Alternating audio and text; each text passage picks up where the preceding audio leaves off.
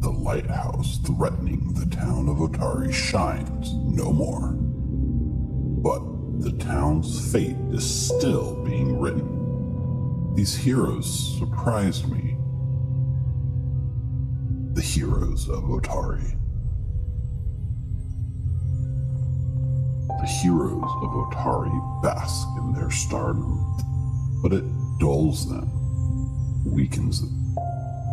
They do not know the horrors that await them in the Abomination Vaults. Creatures mutated beyond recognition. Things which should not be on this plane. Not to mention the horrible echoes of the past that still linger. Their weakness gives me hope. Their zealous quest gives me leverage. And they do not know the dangerous game that they are part of.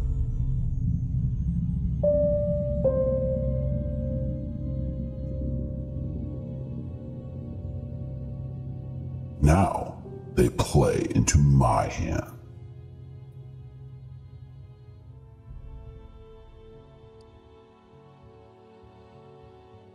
Welcome back. Okay. So, as the camera fades in, we get a nice shot of a close-up of Mushi's face. He's standing at the edge of a railing with his little branches wrapped around, staring down a long hallway. The hallway looks like a grand entrance to something you might expect to see leading into a castle or a royal palace of some sort. The ceiling is lined with magical lights that twinkle, giving it the illusion of starlight in this dark tunnel. The stars and the tunnel lead southward a long way down to the south. And when it opens up, you see a large chamber that appears to be an arena. The arena is fully lit with magical torches flickering and burning, giving off the one bright light you see down here in the dark. An otherwise, like a shining beacon of luring you in an otherwise dark and unwelcoming place in the Abomination Vaults. The only other light in your area is on the tip of Nulara's. Is it the shield or is it the weapon at this point? Because we've switched back and forth a few times. The shield, if I remember correctly. So you're putting out this pulsing glow that kind of like counteracts the darkness. But the thing that Mushi's staring at, the thing that everyone's jaw is on the ground, nobody dares make a sound, a large blob of a creature, at least 20, like this pit looks like it's maybe like 20 feet deep. And this thing's head is like almost coming up over the top of the pit. It looks like an amalgamation of like multiple bodies fused together, like humanoid, spiders. It has multiple faces, arms, legs. It looks like something straight out of your nightmare, and it simply paces itself across this arena floor. You guys all staring at it. Everyone's kind of afraid to make a sound at this point. And the camera pushes in, and we see the 5 heroes of Otari deep within the Abomination Vaults. The floor is yours, guys. Mushi, you're being too loud. What the fuck? What the fuck is that down there? I don't know. It looks like a blob to me. Can you guys see? And then I adjust my shield. Looks like something I saw in my dream one time. Your Nightmare. dream? Yeah, ended up being a nightmare. Wait, you've dreamt of this before? No, not of that particular, but just, scary, like something out of a nightmare. Well, there's options for us. We could still head west. I remember that's what we wanted to do. Yeah? I think maybe tangling with this beast is not our most pressing matter at this time, huh? Yeah, maybe not yet. Okay. I Yeah. will say it looks safely locked away in that like arena. Something or someone is keeping it here, safe. Well, too bad I don't have a fireball. I could just throw it at it. No, I Maybe we really don't do. want to get its attention even. Good point. Maybe not Well, yet. We let's are go. pressed for time. The last Yeah. time we asked Atari, I think we had a month before That's true. Balcora gets to reach Well, let's, the big town, big town. the city. Housetown. The Obel, So- right? How? No, that was supposed to be in Absalom. That's where the light is Absalom. supposed to go. My parents are there, and I don't want that to happen. So, We won't let that happen to your parents. But I'm not Let's, going that way. I'm not going over towards that big thing. Let's head west then. Let's get the hell out Yeah, of here. just to clarify too, the 1 month timer that we kind of had talked about before, that was mostly on the amount of time it takes the lighthouse to charge and fire again. Luckily, you guys were able to free Lazda and defeat Volek. So currently the lighthouse is completely out and it's not charging. So that 1 month time doesn't seem to be a sort of like Okay. pressing time anymore. Otari didn't particularly know. He says Bakura grows stronger every day, like her influence grows little by little. So there is a sense of urgency in that, every day Bakura gets a little stronger. Not, I wouldn't say it's as hard and fast as saying we have 1 month before Absalom is destroyed. Yeah. You guys have seemingly took out the main weapon of this place, which is the lighthouse. So for now, everything seems relatively secure. Balcora sounds so easy, you guys. I mean, look at what we did to those crazy exploding zombie things, huh? That's mainly how. He pushed one of them away. Yeah. He was yelling bad things at Mukta, and I did not appreciate it, so he had to go over it. That's quite the power you have there, Hal. I would not want to be on the receiving end of that. I'm sure. Well, we'll find out maybe someday. As we're Yep. walking west, I'm just gonna look around, look back and ask, have any of you guys been on a boat? Oh, Mukta, you've traveled a lot. Have you been on a boat? I mean, I had to take a boat to get to Otari, so Yes, I- Oh. If you do have. recall, I was on that boat by the Drake Lair, and I shimmied my way right across, and I Oh, climbed like the out. big ones, a ship. Oh, Have you been on a ship, Hal? I have not been on the ship, never. Oh. I just walked here from Diobel. I probably should have taken the ship; would have been much faster, but probably expensive. Hmm. And Not that any you- ship can dock at Diobel, but you know what I mean. I have so many questions about the Obel. You keep mentioning this guy, like your friend, your childhood friend. Marianne or Jonathan? Both. But I hear Omarion often. Or more. Hmm. Yeah. Just Jonathan was my childhood friend. He grew up with me in the school. He learned the way from Marianne, to collect things like money from the people who are watching. I mean, the people who are listening to us play music. Wait. So your experience and Mukta's experience could be intersecting a little bit? Mukta can't play music. I mean, No, well, can you? I'm sure he has someone in his old group that could play music. I mean, I used to sing a little bit with someone I know, but that was years ago. I don't sing anymore. Do you know the Round and Round song? The Round and Round song, not familiar. Oh, maybe I should tell you about it sometime. Why am I talking like this? I don't know. My accent's a bit infectious sometimes, huh? I think But so. I mean, I had to take a ship from. I mean, I had to travel from Katabesh to Osirion, and then take a ship from Osirion here to the island. So Was it cool? I heard that you get seasick sometimes because of the whole motion sickness and The first time I made the journey, yes, I was not Yeah? used to it. Right. I thought, yeah, how different could it be? There's big waves in the ocean, there's big dunes in the desert that shift. They're quite different. I can tell you that. I You can paint a only picture of imagine. waves and you put a picture of dunes. You look at the pictures, they're the same, huh? But Mhm.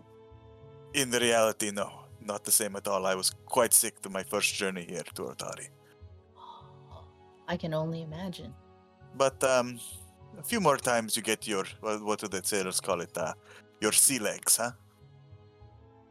Sea legs. Yeah, you get the Oh, boat because you that get goes. used to. Right. I've never So heard of after that journey, even like for a few days in Otari here, I still felt like I was still on that boat, walking a little bit sideways, this way and that. Yeah. No, that's very interesting. No, I could only, like I said, I can really only imagine. You've never been on a ship then, Nulara? No. I've never been to a lot of places. Maybe we become pirates after this, huh? That'd be cool. So you guys are kind of having this walk and talk through like the floors, right? And you guys kind of head back to the west. If you look north, that's where you guys kind of came, where you were able to pluck that bow right out of the weird little heap of thing and head south to the supply closet. So you kind of come back to this hallway. And the hallway, as it goes south, it descends down like a really steep staircase. And then it goes under like a footbridge. And so you're kind of like, as you're coming south, you're kind of eye level with the footbridge, and then you descend underneath it. And you can kind of see that like this footbridge that goes above you kind of connects back with the main hallway. It seems like this area is this kind of weird sort of like mess of high, low points going up and down around each other. It's become a bit confusing in terms of layout. Mukta, you're like a war navigator, so like you have this like razor tight thing. So as you go under this footbridge and your mind connects, this leads back to the main hallway with this twinkling lights that goes back out to the arena. And it seems like if you were in a pinch, you could hop up and down and maybe get around a lot faster. But as you make your way south under this footbridge towards the double doors to the south, the doors themselves are like closed. It's like a double door, and there's like wood like nailed shut, and you have twisted metal bars of like rebar kind of thing like tightened and twisted around these two doors, holding it in place. So you've kind of headed south, and it seems like the doors are shut tight for a reason, for not a reason, unclear, but the two doors are not that easy to just open. And that's where you guys kind of are, as you're still talking about boat traveling and such. So they're tied with the rebarb and stuff on our side of the door.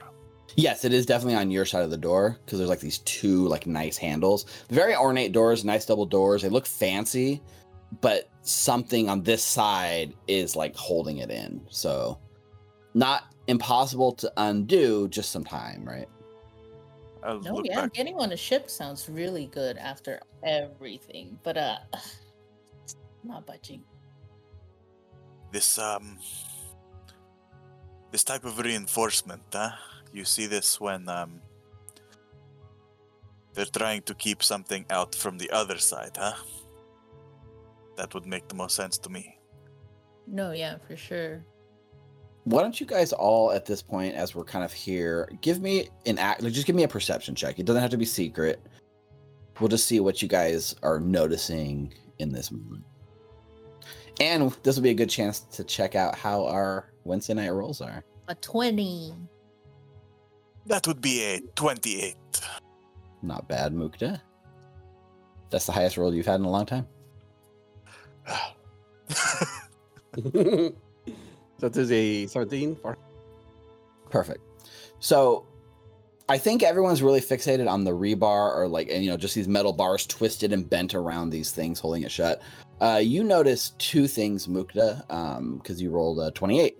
And I think Nulara, you notice one of these two. So Nulara notices a sort of like almost like a plaque kind of thing that's covered in like a really thick grime.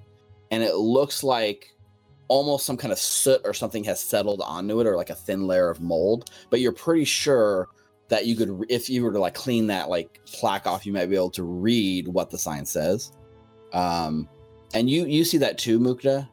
It's really hidden kind of within the stonework, so it doesn't stand out too much. But the thing that really catches your ear more than your eye is a kind of a metal banging noise from inside the room. And your little like ears like and like are listening, and you pick up, if you were to put a description on what you're hearing, it sounds like a small metal box is being tossed around a room, like a hollow tiny metal box, the kind of thing that might hold an important document or a small set of treasure. And the way it rattles around with a 28, yeah, there's something small inside that catches your ear. It actually sounds like either a coin or jewelry. Yeah, that's what I've heard jewelry boxes fall and hit the floor before, so I'm quite used to that sound. Exactly, and that's what it sounds like. I'll put my hand up for shh, quiet. Do you all hear that? Oh, it's very faint, but There's something in that room. Something metallic being tossed around. And you hear a small like voice almost on the through the wood and stuff. It's kind of muffled, but it sounds like it's saying like, "It's your fault we're stuck in here." Banging noise. bolts. And then you hear a response like a few seconds later, like, "No, you're the one that brought us here in the first place." Banging noise. And every time there's a banging noise, it's that metal box sound you hear. I hear metal. Yeah, what language are they speaking? They are speaking. That's a good. They're speaking Undercommon. Oh, All I right. don't understand it. So I turn towards Hal and... you think more kobolds? Of course. Is that a dragon in there, or not so much? I don't think a dragon would be kept in by such paltry security measures. Nulara, do you mind? I can't quite reach. Do you see that plaque? I can't reach it to wipe it. I'm like reaching. Mukta's like reaching his Yeah. hand up, like. With the edge of my sword, I'll try to gently scrape off the moss. Sure. We'll take it off with my mage hand. Just wipe it away. Oh, that's perfect. Do you want me to take it down? Can I take it down? Is it really heavy? It looks like it's kind of embedded. You can wipe it off pretty easy, but it's embedded into the stonework. It doesn't look like you can dig it out very easy. I will wipe it off before Nulara breaks it in half. But yeah, you can go ahead and wipe it off using the mage hand, and there's this sort of like wiping streaky thing, and as the kind of grime is removed, you see in Undercommon a nice plaque above the double doors that says Elite Viewing Room, VIPs only. Based on the layout, Mukta, it looks like it might overlook the arena. If these are maybe friends of the friends you made down in the other layers, Hal, or I guess up in the other layers, maybe you can talk to them again. Use that silver tongue and sweet music of yours, huh? Maybe play them that round, whatever that song is.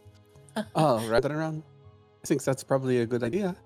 I mean, do they sound like kobolds, or do they sound like like you and me, or Clovis and Nulara? I mean, they're speaking Undercommon, so Oh, somewhere more like you and me. yeah. Okay. All right, we could go find out and ask them. The librarians, maybe that's another big library.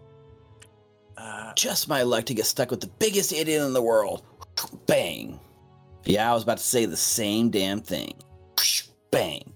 I don't know what they're talking about, but they sound like they're arguing. Mhm. I mean, that's my curiosity is quite piqued. Let's find out, huh? Nulara, do you think you can undo these bars? Yeah, sure. Bang. Yeah, you want to give it like a nice heavy like bang bang kind of thing? I If so- actually knock first. Coming in. Bang. Okay. It's more than a bang, right? Because this thing is pretty like there's a lot of metal chunks that you're gonna like break through. Although this place, it's been in such disarray, you feel like if you were to target like the handle part, with enough force, especially something, maybe not your sword, because that might like dull the blade, but like something blunt, you might be able to the hilt bust of my it. sword. Sure, yeah. So you're knocking and you're banging. So this isn't quiet, right? You do this. There's loud, like echoing. These hallways are very quiet down here, and as you bang, bang, bang, that loud echo just reverberates through the tunnels. Anything down here that might not have been aware of your presence is definitely like alerted, right? And inside the room, the voice is quiet and everything goes like still. But a couple hard hits. Cling cling, the like door handle like falls off. You're able to pull out all like the chains and rebar and yank the wood, and the door is free and you guys are able to open it. Here you go. Probably Right. not. Quite artfully done. I give Thank like you. yeah. Yeah, I was gonna offer the whole crafting check to do things quietly thing, but you know, why be subtle? Nope, that is not Nulara. So you take one of the doors and you like pull it open and you peek inside, and you see a small sort of like it's definitely in disarray, but there's a small viewing room. The curved east and west walls contain tables with small built-in ovens, wood fragments, heavily dented pewter serving dishes, silver flatware, crystal shrapnel litter the entire room. And on the far south, Nulara, as you peek in, a wide alcove to the south ends at a cloudy window that overlooks a much larger space, in which you can kind of see looks to be the arena. If you were to get closer to it, you might have a better view. But right next to the window, like on the wall, there's like a glowing set of like magical glyphs that just sit there and pulse. And that's all you see. Are there traps in here, Mugda? Do you feel that there's traps in here? Excuse me. Pardon me. I peek my head in. Yep. Go ahead and make a secret perception check, Mukta. Very nice. You peeking in, you give it a once over, you look around. It definitely looks like something happened in here. Maybe a trap already went off or something, because this place is destroyed. But no, it does not appear to be trapped. It also doesn't appear to be inhabited. No traps, but no source of those voices either. I'm going to in Undercommon. Anybody home? Hello? I think in that moment, everyone has like that feeling in the back of their head with the hairs go up, the temperature drops, everything starts moving in slow motion just slightly as your adrenaline kicks in. You have that sixth sense that adventurers get when something's about to happen. I need everyone to roll initiative for me. Oh shit! Is that other door supposed to be open as well? Well, you tell me. I just assumed I was narrating because you guys were like peeking in on one. But if you want to throw them both open, you can, I think, right? Yeah, I think Nulara kind of busted open the door. Yeah, you can do the whole busted open No, kind no of thing. grace. That is a 25 for Mukta. Okay. 24. I use perception, not stealth. Nulara? 18 for me. Oh, I see. Very cool. So, as you know, that whole scene, something's about to start. You can feel it. Mukta, you're first in initiative. You feel like something might be about to happen, but nothing has quite happened yet. So, what would you like to do? I would like to. Something's about to happen, but I don't know that yet. Right, like as of right now, you don't see anything. So even though Yeah. your sixth sense is telling you, something's about to happen, you don't see anything. So I guess that depends on what you want to do with that. And then if I try to perceive, I have to choose where I'm trying to look, right? No, we kind of realized that wasn't entirely true. You can kind of like look in like a whole cone. So this room, you'd basically be able to scan the whole room if you were to seek, for instance. Oh yeah, I'll use an action to seek anything that might be hidden. Okay. Go ahead and make that roll. Oh, so close to a natural 20. That's a 20 total. You give a look. You don't see any creatures, but with a 20, what you do see as you're scanning the room, down here in the corner, you actually see a dented up tiny metal lockbox like in the debris. All right.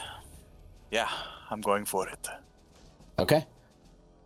Go get it. I will stride over there, and I will palm it. Yep. So one action, go over there. You scoop it up in your hand. As you get it in your hand and look, it looks like it probably has a lock that would be pretty easy to finagle. But the problem is all this damage to it, and the denting has like damaged it beyond repair. So this, to open it, it's not, it would be like a strength-based thing. Like you don't think like you would be able to finesse it open, so to speak. All right. So yeah, I'm going to try to palm it, so it's not just in my hand. You know. Yep, I got you. You're trying to make sure that no one sees that you picked it up. Not that I picked it up, but that like I have it with me. You know. You're just not, you're not holding it out like this. Yeah. Okay. I think that was all 3 actions, right? That's my turn. All right. So Mukta runs in and grabs the treasure box. That brings us to Hal. Move up and see what's happening. I went right into the room. See what Mukta's doing. What did you find, Mukta? There was, I think there's the box that I heard being thrown around a bit, but Maybe there's some more magic. I will cast a detect magic. Okay. You pick up, I think what you pick up is a sense of enchantment magic coming from something in Mukta's hands. I'll give Mukta the side eye. I don't see any other magic, Mukta. I think everything is okay. then I think we should leave then. Okay, guys, it's good. Come on in. Okay. So that's Hal's turn. At this moment, this is what happens. Mukta, basically like right next to you, Oh. in the middle of the square, like kind of right between you and Hal, a scary, like spectral face with glowing eyes appears. And it's like floating upside down.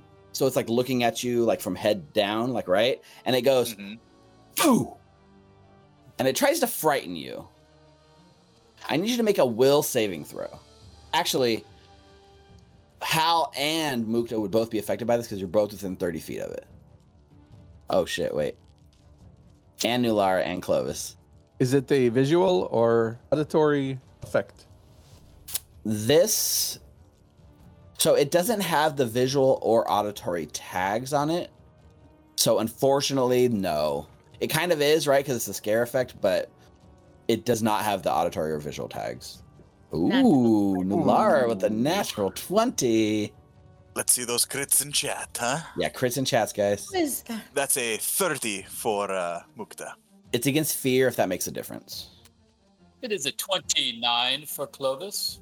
Use my hero point. Is that? And roll it again. All right. Hal's going to use the hero point to re-roll the will saving throw in his first big roll, so 21. So with that 21, every single one of you are successful on this save. Yes. Good job, Hal. You took it to the Baron. It's a DC 21.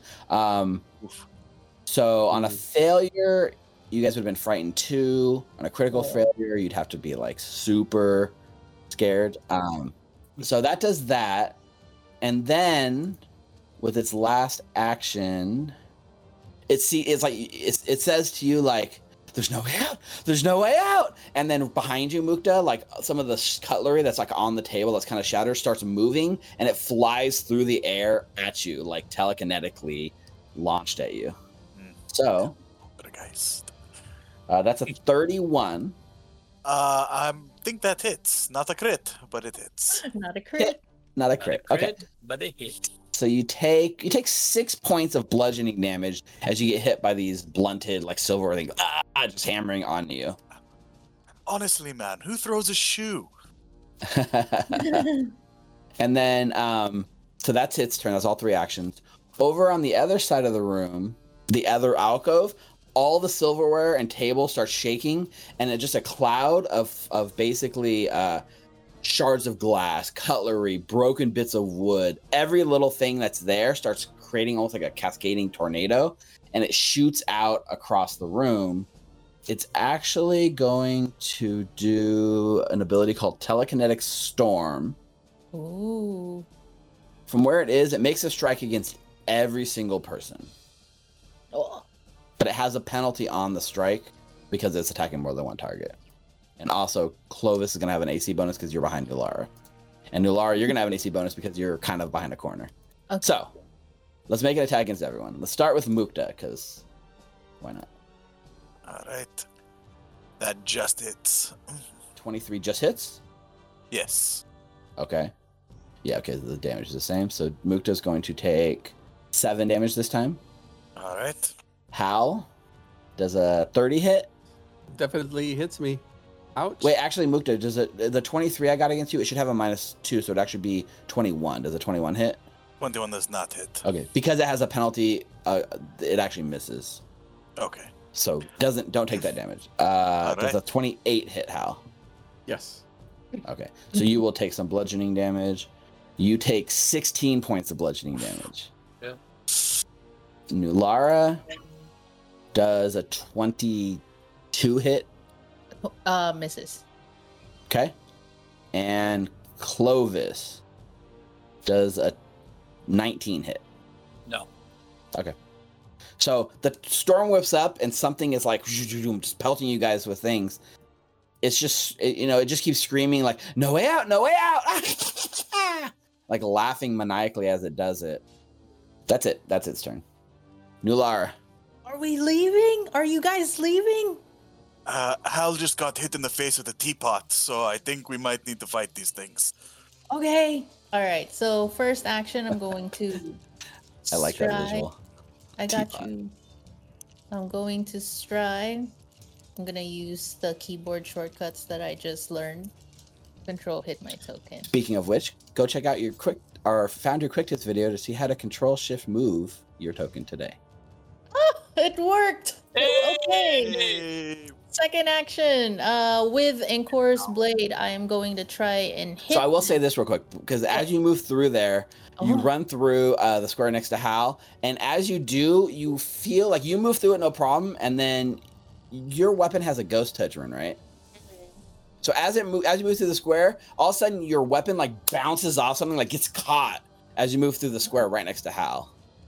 But you can keep moving, right? It's just like you just caught you by surprise, like whoosh, something hit your weapon in that space. Okay, Hal, take over. And then Encore's blade at this lady. Would it be considered flanking? Yes, it would. Awesome. So that would be 20 to hit. A 20 is just hits with flanking. Oh, perfect. So Flat-footed. Yep, the for flat-footed. damage, that's 13 points of slashing damage. Okay. 13 This is points of with a slashing ghost touch damage. rune.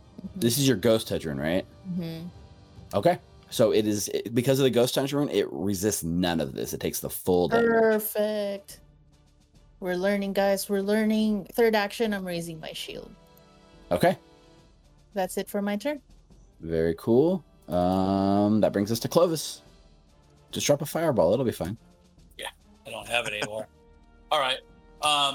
Clovis is going to take his wand, and I'm going to drop a scorpion right next to that ghost. Okay. So I'm picturing your hands, right? Because I believe you had your staff out. Yep. So what's your action economy? You have a shield and a staff. So what's your action economy look like? So I'll drop the staff and Draw the wand. my wand would be in my little hip there. Pull it out, Yep. and I'm going Easy to cast my scorpion right next to the ghost. Perfect. And that's a 2-action spell, correct?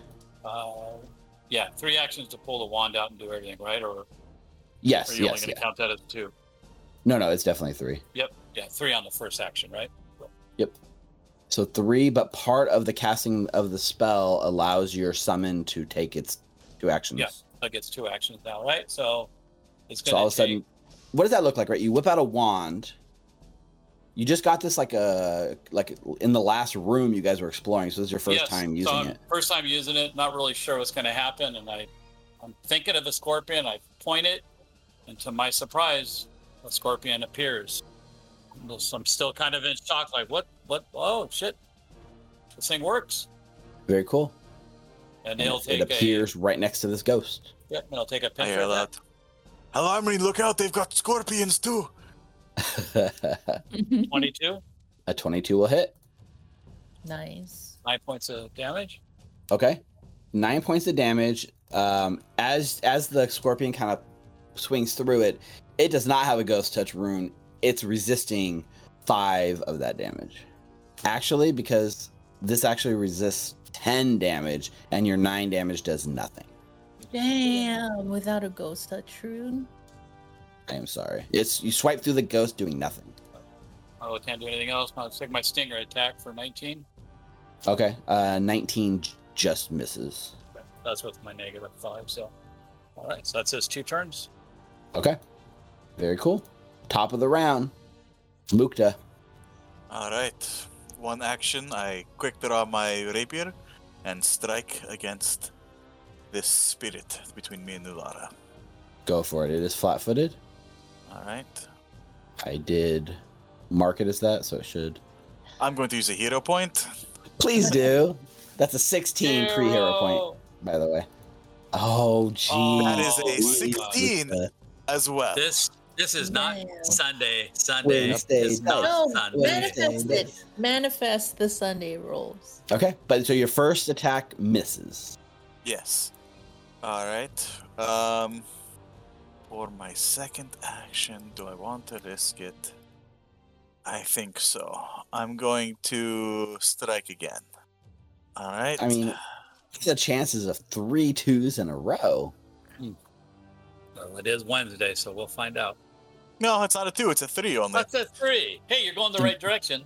Improvements. However, a 12 misses. All right. And then for my third action, I will aid Nulara by feinting attack on her turn. Very cool. Nice. Awesome. Great. There we Amazing. go. Hal. Does that? It doesn't look so good. I'm going to get the hell out of here. If you need me, I will be in the hallway, and I want to attempt to stride back this way. Can I get out? Did you close the door? So Did you see the door? here's what happens. As you step away, Mhm. another giant teapot from the other side of the room. Actually, this time it's like a whole like stool launches out at you as you try to move. Oh, an attack of opportunity. That is a 26. I'm guessing that hits. Mhm. Okay, just checking. I don't know. You guys got crazy ACs these days. This one is only for 8 points of damage. It's not a crit, so it does not interrupt your movement or anything. All right. I will continue to move out the room. Yep. I will do a lingering composition of Inspire Courage. Okay. Do my performance check. A 23, Nice. That's a success. 3 rounds, and I will do a lay on hands for myself because that hurt me really bad. Or how? That's what, 18 healing now? Wow, that's quite a lay on hands there. Oh, that's really good. It also gives you a +2 status bonus to your AC for 1 round, right? Mm-hmm. Good to know. Keep that in mind. That is my turn. All right. First thing, between the two of you guys, the little poltergeist thing that you guys have been wailing on just like whoosh, goes invisible. It almost looks like as it like popped out and scared you, it was like you could see it, and then now like it's like faded back into like the little like misty like corporeal form. Like you know exactly where it is because it's not hidden from you. It's just concealed, right? At this point, it does the telekinetic storm and just attacks everything within 30 feet of it. Nulara, you don't have to see for an opportunity attack, do you? Not like 5th edition. It doesn't specify that, no. What is the wording on opportunity attack? Opportunity attack. A creature within your reach uses a manipulate action or a move action, makes a ranged attack, or leaves a square during the move action it's using. It absolutely is. So, would you like to use your reaction to attack it, or do you want to save your reaction for a shield? No, I'll attack it. Okay, let's start with the DC 5 flat check. Okay. So that would be You have to roll a 5 or higher. 6. That's what you need. Oh, just makes it. I gotta double check. Yeah, I'm gonna say I already said 5, so that's fine. So go ahead and make the attack against it. Question: would this trigger my reaction to aid her? Ooh. Yeah, I mean, you're trying to feint to aid Nulara, and she's doing it now. I would allow that, yeah. Make that deception check, Mukta. 20 is what you needed, so you succeed. So you give +1 to Nulara's check. Okay, so that would be hero point. This Hero one. point. That was a natural 1 for those of you who can Yeah. check at home, but we're gonna hero point it. 32 to hit. Ooh. 32 between. So technically a 33 with Mukta's aid, or is that? Oh, that already includes the +1. Already Okay. added the 8 Is that a bonus. crit? Would it still be flat-footed between us? It It is. technically is, but even without it, yeah, that's a crit. Sweet. Yes. So go ahead See those crits in and chat. give us that crit. Oh, not the That's greatest. a damage. crit. More than a hit. 16 points. You do of have the Ghost Touch damage. rune, so it takes the full damage. And since it was a crit, you actually interrupt his action, and his telekinetic storm does not go off, burning 2 of his actions. Nice. Awesome. Let's see, what does he do here? I guess he's gonna go for it, right? He's like, trap forever. And since you've got his attention, Nulara, he like as you're swinging at him, behind you, a teapot flies at you from. This is what happens if Beauty and the Beast is like But a 17 will miss. misses. Just shatters against the back of your like heavily armored body. Oh, So from the quiet, like this other guy, right? He's like, you can't see him, but he's like covering his ears, and he's like, I've been trapped down here for 500 years. I don't want to listen to that god awful racket. And like the telekinetic storm starts reverberating in the room, but this time instead of hitting everyone within 30 feet, the whole storm comes out, shoots up the hallway, and just funnels right onto you, Hal. oh, what? No. So makes a telekinetic strike against only Hal. That is a 28. You are flat-footed against him because of you don't see him. So technically it'd be, I don't know, what's your AC? 22. 24. So yeah, so no, you are fine. You hit, but you're not a crit. Hit, not a crit. Not a crit. Not a crit. But because he's doing all this whole storm onto one person, the damage actually increases. So you take 24 points of bludgeoning shit. damage. Oh, shit. Where is this? All right. Perfect. 42, 38. And then that's all it does for its turn.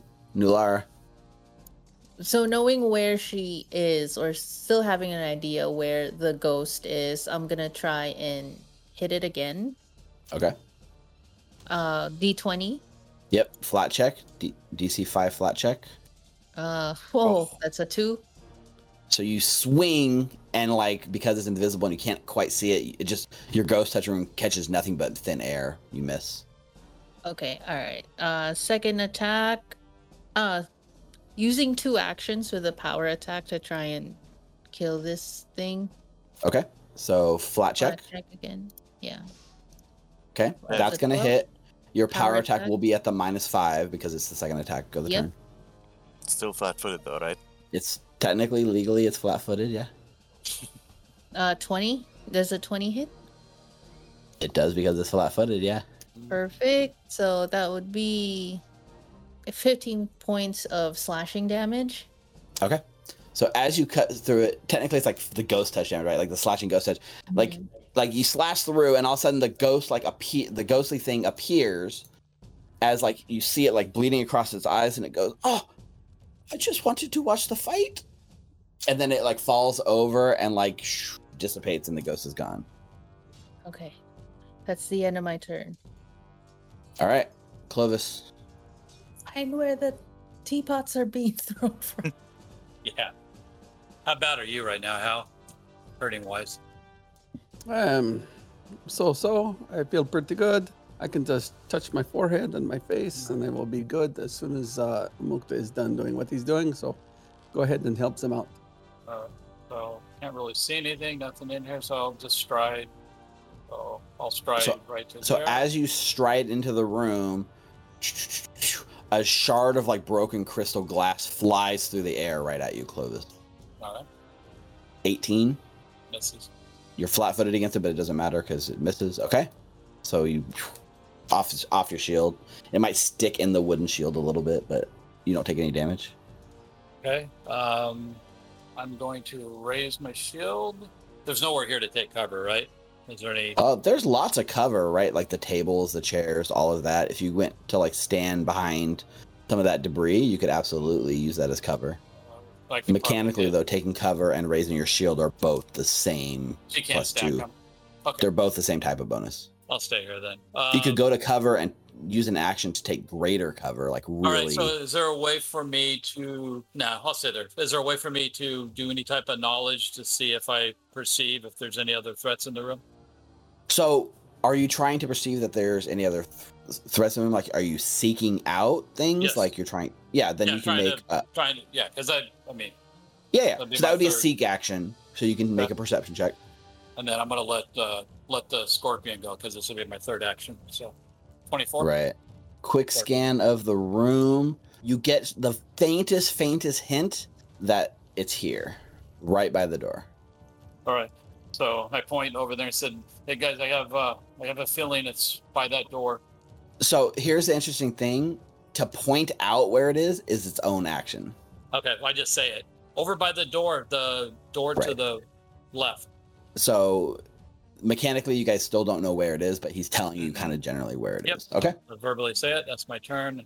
And when I left the hall, I said, "Hal, take care of Mushi for me." And then the scorpion, without being sustained, blinks out. All right, Mukta. All right. Well, I don't know where the thing is yet. I'll take a seek action. Sure. Make that perception check. 15. You do not see it. All right. Clovis is full of shit. I guess I No, you will just didn't believe me. take another seek action. Okay. 23. Still not seeing it.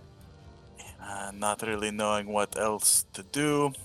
I'm going to use recall knowledge Yes. Okay. using spirit lore to see Ooh, what perfect. I might know about these creatures.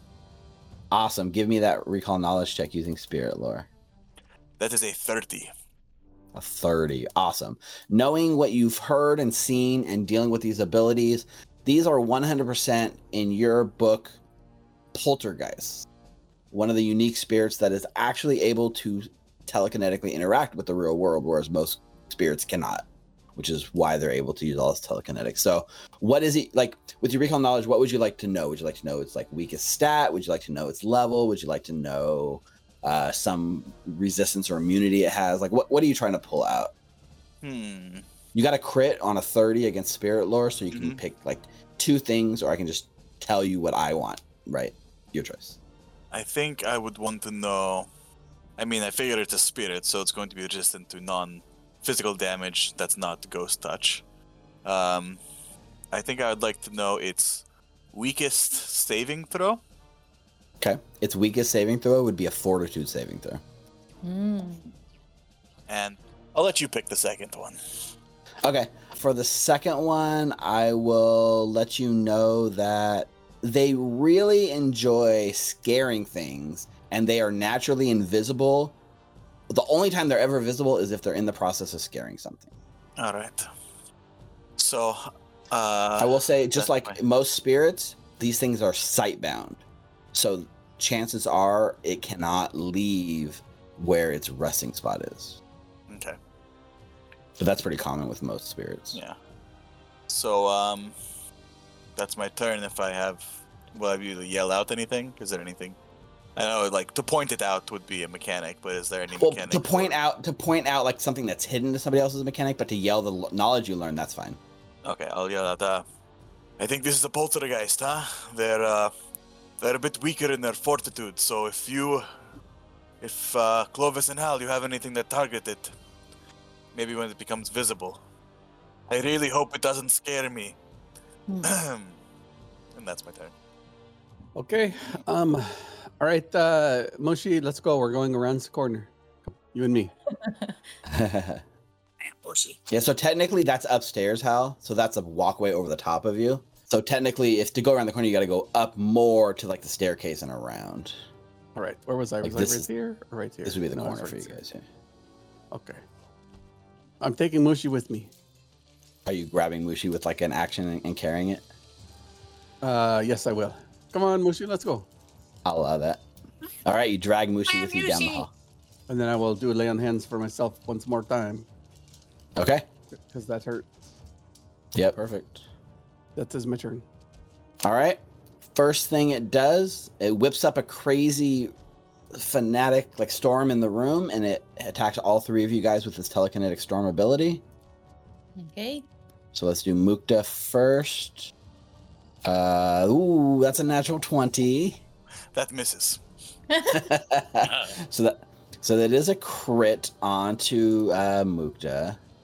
Oh, but I only rolled 2 2s, so you take 8 points of damage, less than Hal did on a non-crit. All right. I'm almost approaching Clovis levels of bad damage rolls there. Let's do Clovis next. Speaking of Clovis, That could have been real bad though. 29. Minus You penalty, are right? flat-footed, so it's a hit, not a crit. It does. It's -2, but Oh you're my also Lanta. flat-footed, so it kind of yeah. Oh geez, 22 points on that one. That luckily that was not a crit. And lastly, against Nulara, That would have killed me. 26, Hits. and you take 9 points of bludgeoning damage. Getting Like how pelted and stuff. your crit was the lowest damage roll out of Yes. all of them. That's crazy. So things go in your favor sometimes too. And then with its third and final action, oh yeah, you guys are all immune to its frightened effect for 1 minute, so I can't even try it again. With its third and final action, it's using its telekinetic ability to try to knock the box from your hand, Mukta. Oh. Because it sat there and totally watched you try. What's your? Yeah. So I think This it's a reflex DC. So what's your reflex? Your reflex DC 23, so it misses. 23. Yep. Just misses by 1. And that's its turn, Nulara. You feel it like it tries to pull it out of your hand and you just barely hold on to it. Okay, so it only pops out when it's trying to scare us, but not when it's trying to hit us or cast a spell, right? From what Mukta says. Wait, what? Yeah? That's what Mukta says, yeah. Okay. So, first action, I'm gonna seek it out. Go for it. Perception check. Perception check. That would be 18. You do not see it. Okay, I am Maybe we going... should just leave. Yeah. It can't follow, I don't think. I am going to look at Clovis, say, the left door, and then just trust his gut. So let me see this quick tips. I will point out, as you're running out the door, Nulara, you do see there is another small door in this room, like right here. Uh-huh. Yeah. It looks like there might be another one of those plaques that's really hard to read because it's got like a layer of grime on it. Trying to tempt us. Don't I know, we run. can always go back. But but yeah, I'm going to take a gamble on Clovis's feeling and try to strike I want to see here. her do it. Yeah, look at that. Uh-huh. I did it. Swing wildly. All right. For this one, because you don't know where it is at all, it's a DC 10 flat check. Okay. 18. Yeah. Oh yeah. You connect. Oh, awesome. Okay, so well, of course, you potentially connect. Your attack actually has a chance to hit, right? yeah. So now make the attack roll. Okay, and Chorus Blade, that would be 32 to hit. So that is a crit. Perfect. Ooh. Okay, because of weapon mastery as well, this creature will be flat-footed until my next turn. Oh. It's a crit, which is more than a hit. So crit, 26 points of 26 slashing points damage. of damage. Do I know where I hit it? It's here somewhere. It's on that square. Oh, okay. You guys all watch as her blade like hits that area and just like connects with something, right? So you guys all know it's kind of roughly in that square now. That's the end of my turn. Okay, that was all 3 actions. Yes. Okay, Clovis. Yeah, Clovis, you do know where it is because you already sought it out, right? Yep. So I'm gonna move. Yeah. Okay. And all I can hear in my head right now is David in chat going, "Told you to take fairy fire. Told you to take fairy fire." So just so you know, David, I hear you in my head right now. Yep. All right. With that, I am going to pull out my ghost touch whip, okay, and I'm gonna whip it and whip it good. whip it real good. Okay, take that strike. It's flat. Oh, that was almost a natural 20. Hero point. So, are you gonna hero point it? All right, hero point it. So first of all, before you roll it, right, you need to roll a DC 5 flat check. DC 5. Okay. Oh wait, You told me I already knew where it was. you do. That's why it's a 5 instead of a 10. Oh, It's gotcha. still invisible. You notice that Nulara, as he's fumbling with the whip and he pulls it out, it looks really badass and stuff, but he doesn't look like he has a lot of handling with it, right? Yeah, well, your flat check fails, so Jesus. I First wouldn't one. burn a hero point unless you want No. to hero point the flat Nope. check. No, I'm trying to get it out for the first time. I'm freaking wrapped around my arm. I'm trying to get the thing unwrapped. Fuck, how Right? do Did you use drop this the thing? whip? Did you drop the wand or did you put it away? Put it away. Okay. So one action to put the wand away, one action to draw the whip. Actually, so technically that's it sounds like you've taken 4 actions this turn. I strided. Well, I would have put my wand away before, right? When I was in the hallway. No, I guess I would have still had it in It my takes hand. an action to put it away, right? That's right. Yep. So I strided here. The only way you Right. could do that is if you had dropped the wand in the room. Yeah. So I strided here, dropped the wand, and pulled out my Okay. It's just at your feet. then. whip. Yeah. Got it. Okay. But unfortunately, your whip attack misses. So drop. Yeah. So dropping the wand, is that an action? Free action if you drop it. Yeah, if I you dropped put it away safely, then yeah. Yep. So All right. that's 2 actions then, right? So I walked, I strided, And you dropped attack. my wand, I attacked, so I'll raise my shield. That was 3 actions already. Attack, stride, and draw the whip. Got it. So no raising of the shield. Mukta. So as you step up to move, it does use a telekinetic maneuver to attack you, which would fine. trigger Nulara to attack it. Yes. So Nulara, DC. You know what? I'm just gonna roll since you hit it. DC 5 flat check. Okay. Yeah. No, I thought it was gonna be Oh, a yeah. natural 1. I know. And then you can make the attack roll after that. It is flat-footed against you, remember? Yes. Flat-footed against that's a hit. 25 to hit. Okay, perfect. That's 14 points of slashing damage. Okay. Doesn't kill it, but hurts it really bad. Does not interrupt the attack against Mukta. Mukta, that is a 28 to hit you. That hits. Plus, I'm flat-footed against it, so. Right. Not a crit though. Hmm. Much higher this time. 21 Still higher points. than your crits, though. Teapot in the forehead. These friggin' teapots. All right. We got Hal to sing the teapot song. So one He action knows stride. You get the rest of your turn. I'm a little teapot. All right. So would this be because do I know where it is because everyone's attacking the same square? So because you haven't taken the seek action and actually hit it, it's still a DC 10 flat check unless you seek. Or unless you points it out. I'll try to seek it then first. Okay. Make the perception check. That's a 22. You know it's on that square, but it's hard to pinpoint where it is. You haven't beat its stealth, so it's still hidden to you. I'll just take the flat check. All right, DC 10 flat check. I believe in you, Mukta. Yes. Yes. Oh, Exactly right what you on the needed. money. Oh, it's flat-footed. If you need a 10 rolled, call on Mukta. It's flat-footed. All right, and I strike with my rapier. It is flat-footed because of the Weapon crit master. that Nulara did. It's flat-footed. How many 2s have you rolled tonight? Holy A lot. crap. Quite a Too bit. many. Yeah, that's a miss, unfortunately. I think that was all 3 actions, right? Stride, seek, attack. Yep. All right, Hal. From the safety of up the hall. I feel a little better. I'm going to re-up since it's the last round, right, of the Inspire Courage. I'm going to re-up it for one round at least. Okay, one more round. That's one action. I'll cast Shield on myself, and then I'll recall knowledge on this thing. All right, give me that recall knowledge check and tell me what skill you're using, and then what are you trying to figure out? Occultism. Okay, occultism, perfect. Give me that check. basically what it is. Like, what is this thing that's throwing teapots at me? Damn it. Yep. Yeah, unfortunately, in the heat of the moment, other than what Mukta's already called out, hard to press to find anything more. All right, that does my 3 actions. All right. Step 1, telekinetic storm. Nulara, do you still have a reaction, or you used it already? I You used it when it attacked Mukta, right? Okay. Yeah. So, How many rounds? is it just one more round, Hal, or did you do just a 1-round version of it? 1 round. I don't have any more focus points. No more focus points. Okay.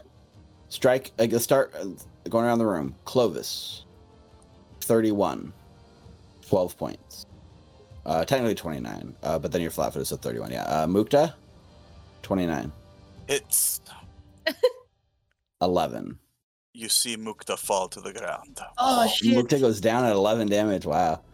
And then the box like falls out of his hand. 28 on Nulara. Hits. 10 points. Okay. One more attack against Nulara. Mm-hmm.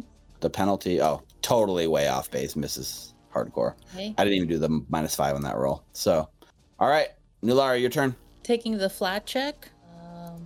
DC 5. Yep, you hit it. 10. 2 actions to power attack. Go with for an Orthrid blade. 33 to hit. That'll hit. Okay. That's Is Is it it crit? crit? It's a crit. Yeah, it's a crit. Awesome. So power attack. 44 points of Oh slashing my! damage. And it's flat-footed until the next Holy shit! turn. Until the start of my next turn. No, it's not because it's dead. So Nice. Thank you, God. you slam into it, and then it appears like the other ghost, and it slumps into your arms for just a moment, and it Mhm. can't touch you, but it's like impaled like on your blade. It's holding it there, and it just looks you in the eye for 1 second. It's like, You my made brother us was in an a idiot, fucking teapot. and then fades off into My nothingness. brother was in it. Scare me there. Clovis, Mukta's unconscious. Yeah, I will. Like him. I've been waiting for this moment. Straight. Yeah, so we're okay. So there's no immediate threat I can see. So I'll just cast heal. Yeah, just do 1 action. I'll touch him. Okay. Yeah. So Clovis, you heal Mukta. Mukta, you're stabilized. You have a wounded 1 condition, but otherwise. How many points do I heal for? Well, now is it 1d8? Oh, Steve, for my 3rd action, I'm gonna raise my shield. Oh, that's true. Yeah. Yeah. But combat ends. Mukta is gonna get a little bit of healing heal, but he is stable. Everyone breathes easily. 1 hit Oh, point. look at that! Freaking. Yeah. Oh, Well, 1 is 1. hey, he's not dead. And right? Mukta, as you come into consciousness, your eyes open, and you look over, and the box is right. It's falling out of your hand, but it's still touching your fingers just a little bit. Mhm. Oh, I hate poltergeists. Oh, Oh shit. Where's Hal? Come over here. Is everything okay? Come on in.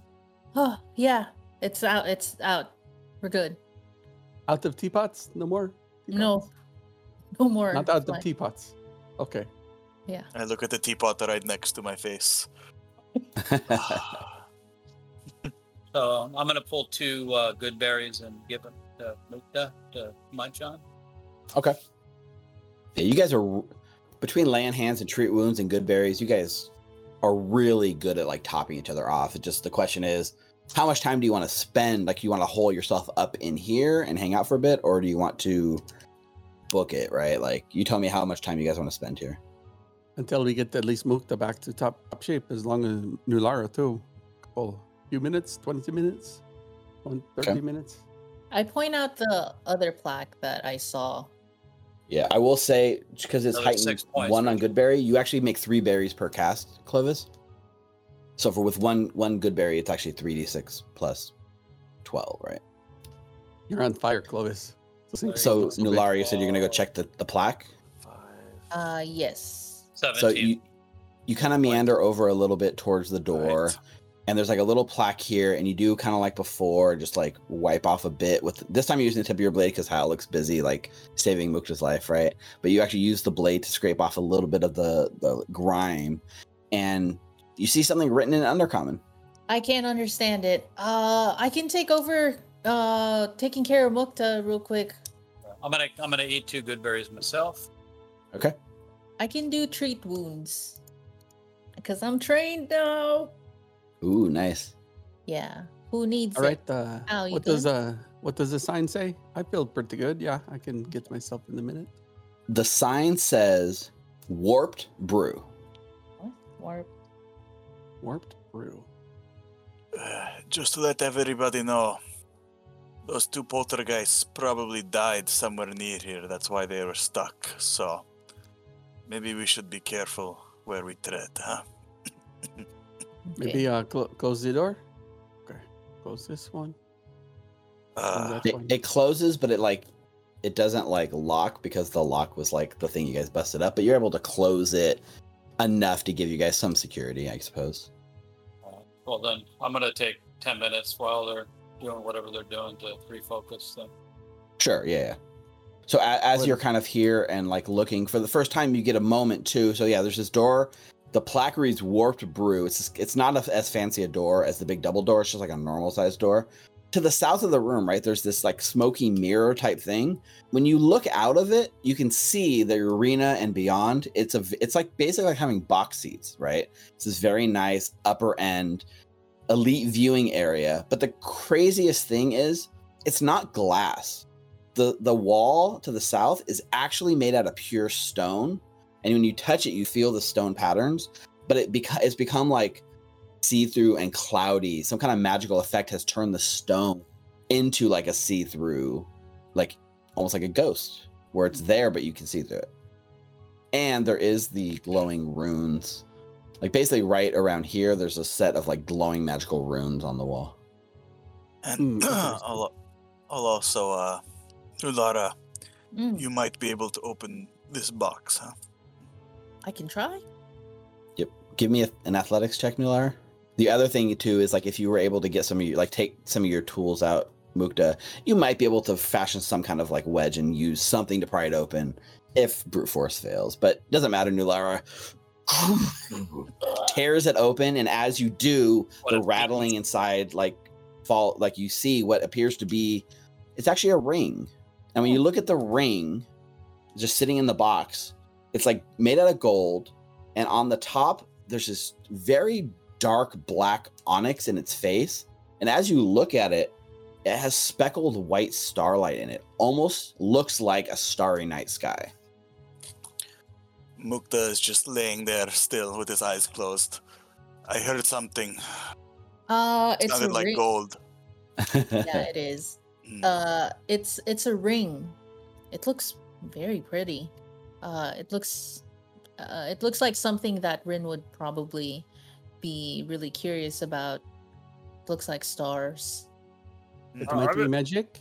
I was thinking that'd be a good ring for Caroline there. You Alarmity? did get enchantment magic ping off that box earlier, Hal, so there's a good chance. It might be magic. Maybe I can take a look at it for a minute after I rest my weary feet. Yeah, I and mean, help while Mukta. you look at it, I can help out Mukta real quick, and then I'll do treat wounds on Mukta. All right, give me that treat wounds check, just because I want to see Nulara roll some dice and see how effective she is at this. Stay still. I know I'm new at it, but you gotta trust me. 6. Okay, so it's just a static DC. Okay, so then you succeed. Okay. Wait, you said you're new at this? What? There's Yeah, a no. montage of Nulara bandaging up Mukta really terribly, and He's got the big bandage around his head. yeah, right. She fashions you a sling. 2d8 hit points, so that would be. But Hal, as you look at this ring some more, to the touch, it's very cold. It feels like you're holding an ice cube almost. The longer you stare at that starry pattern, the more you feel that something inside is staring back at you. And as you look on the inside of the band, on the one side, and the inside of the actual band part where the ring is, it says in Undercommon, "Beware the empty death." And right on the bottom of the stone where the metal plate backing where the gem is set to, there's a carving of an embossed skull, a mossy skull on the underside of the ring.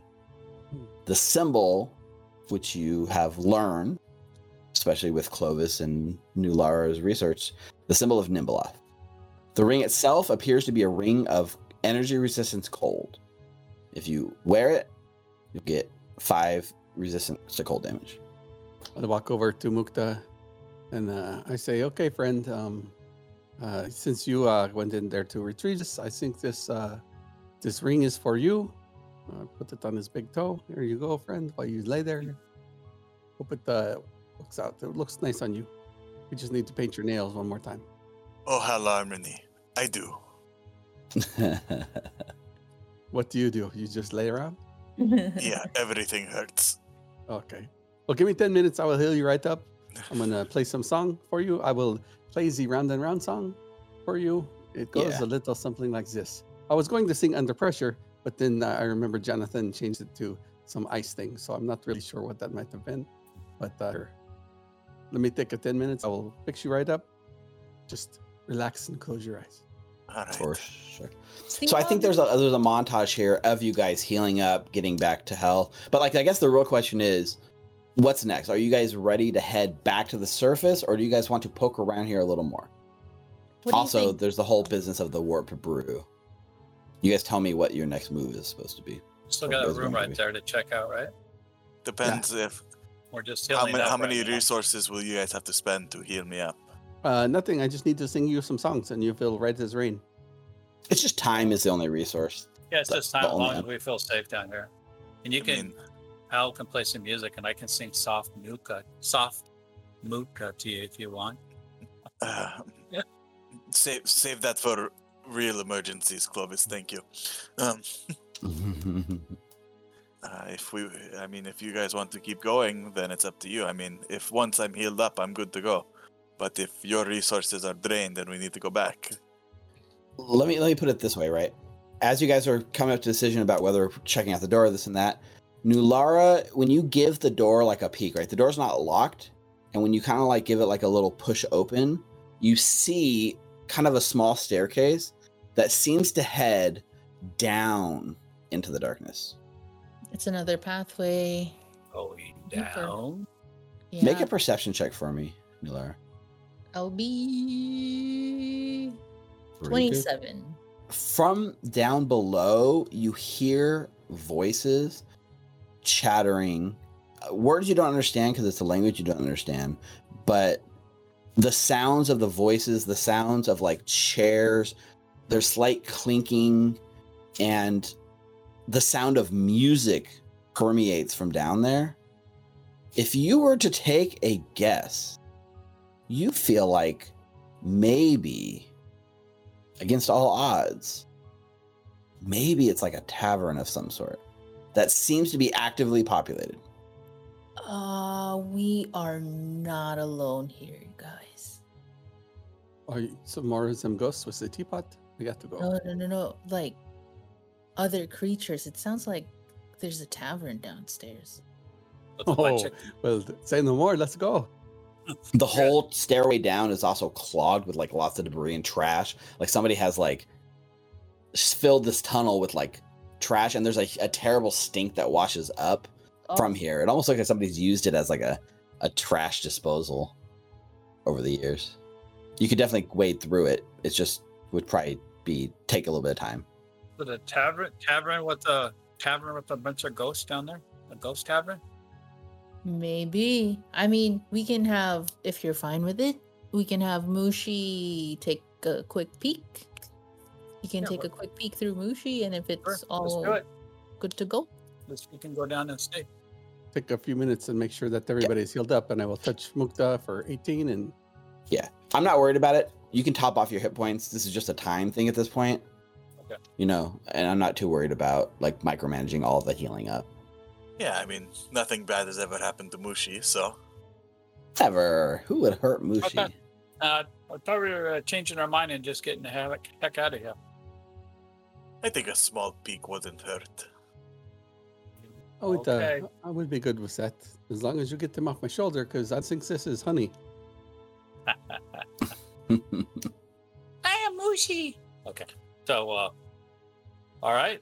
Somebody open the Yeah. door for him, and I will go into him. Okay. So you go into Mushi again. You see the world from Mushi's eyes, and you flutter out and fly down the stairwell over all the trash and the debris. It kind of goes down about like 10 or 15 feet and then takes a hard right. So like Mushi goes down and you wave back at your friends as you disappear, and everyone like loses sight of you as you kind of disappear down lower. And the staircase goes surprisingly steep. Like as it goes down, you're probably dropped maybe 20, 25 feet down lower. You've definitely can feel that you have like descended into a lower section of the Abomination Vaults than Is you it are going currently like in. straight down, or is it like It makes one turn, it goes down, and then it makes a hard turn and then goes down. Not too far, it's steep, but only about like the whole hallway is 30 feet. So 15 feet one way, right Okay. angle, 15 feet another way, and it ends in a door. And the closer you get to that door, the louder it becomes. And as you kind of just sit on the other side of the door, it's closed, so like no one can see you. There's a very rambunctious sort of tavern scene going on the other end. And I like to imagine maybe Mushi like sticks his eye like at the keyhole just to get a slight obscured view. And what you see is an entire bar. Polished wood tables, chairs, and a long wooden bar fills this room. The smell of like beer and like cooked food wafts through the keyhole into your nose. It's hard to see exactly, but in the southeast corner of the room, the whole corner has been carved into a stage and it's raised off the ground. And it looks like there may be a live band playing right now. don't tell Hal, he'll want to come down here. Make a perception check real quick. I want to see what Mushi sees beyond the obvious. Perception for Mushi or myself? Should be the same, I think. Hal, But what happened? you smell like Clovis. 20. So 29. As you survey the room, it's hard to get a look, but the things you notice, first of all, most of the patrons that are sitting at the tables are kobolds. The same guys you've been encountering For real? before. Or do I just think they're kobolds? Clovis thinks they're kobold. Okay. The audience and Mike and the players know these are Morlocks. The same sort of big-eyed underground creatures that you've been seeing sporadically, littered across these levels. Okay. And the one thing you notice the most that stands out, at one of the tables kind of farther away, there is a very large spidery humanoid creature, large inside, the body of a huge spider, and the top half looks like an elven person coming up out of it, reading like a magazine.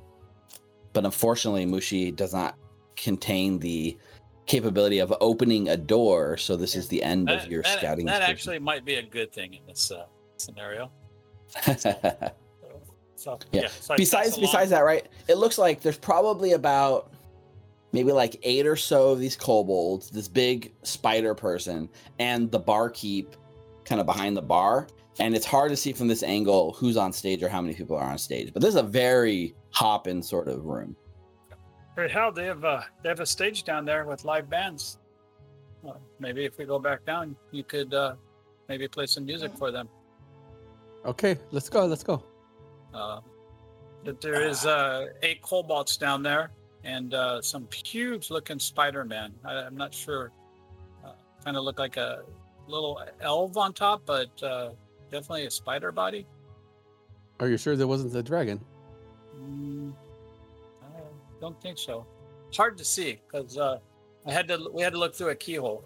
Could not see, everything. But The elven person, just to clarify, is actually female. it's a female.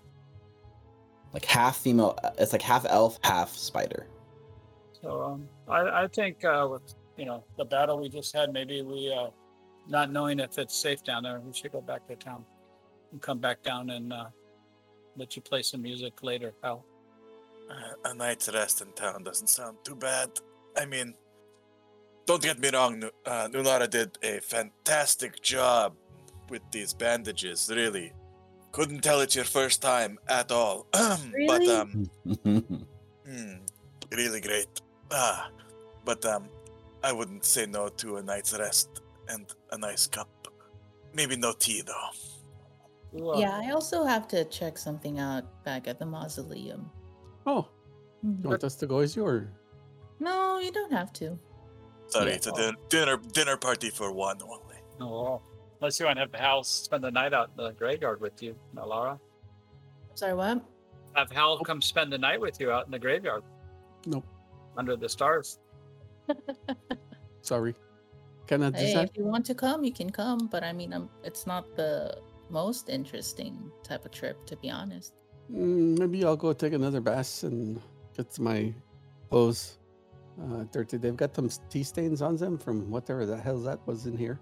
But I think I might want to go to Zamir's house if we get there in time. Maybe go for a walk Ooh, around Zamir's place. Oriana. I'm sorry, what was who? What? Don't think that's tea. Who's Oh, Mukta, if you get a chance, I'd like to have Rin check out that ring on Ah. it. Stars. I mean, it looks great on your big toe, but I just for her to take a look at it. Sure. I mean, if it was that heavily guarded, it must have been really important, right?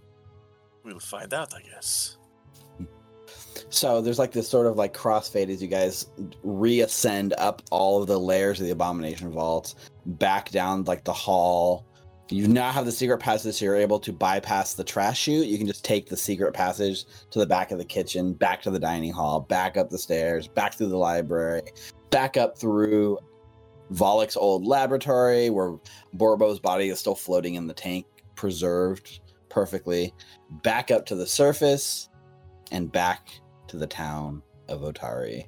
It's still like pretty early. It's still barely like midday as you guys return from your day of adventuring, licking your wounds. So yeah, I think this is a good point where you guys could probably all sort of peel off and have a little bit of alone time or like activities and stuff like that. So I know Nulara, you're talking about wanting to go to the graveyard. So as you guys get into town, the first thing is, right, the road splits. One heads to the graveyard, one heads back to town. So at this point, it looks like you kind of peel off to your own way. And Here's my stop, guys. I will see you in a few. Won't be long. Yeah, we'll see you back in town. Be safe. so Nulara, we follow Nulara and the rest of the people go back to town.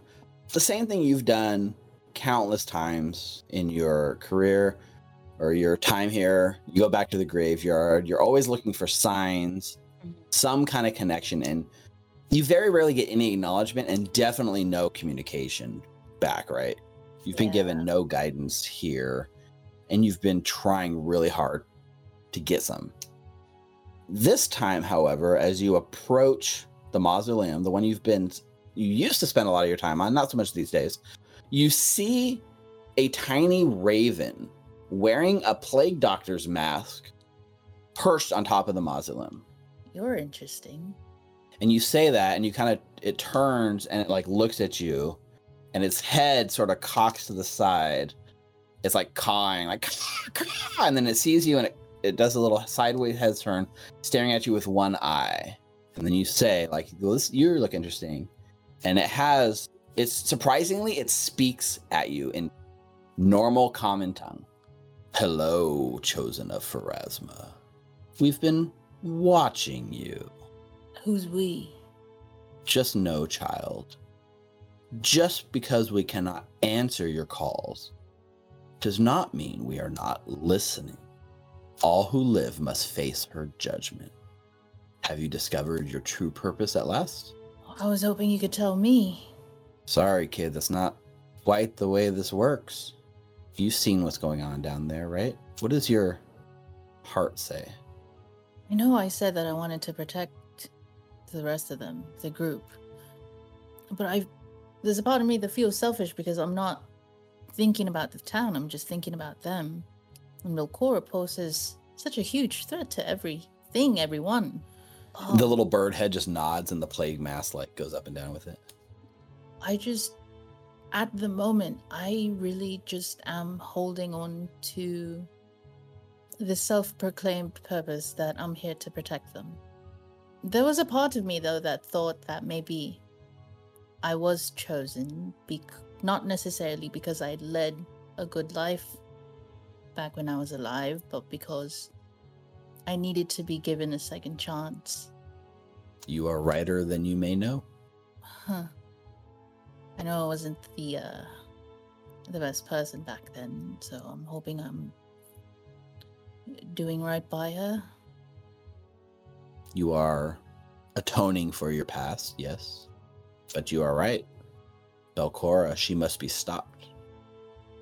I wanted to ask Ancora about that, because I remember before, when I was just starting, that she mentioned something like Belcora and Nimbeloth.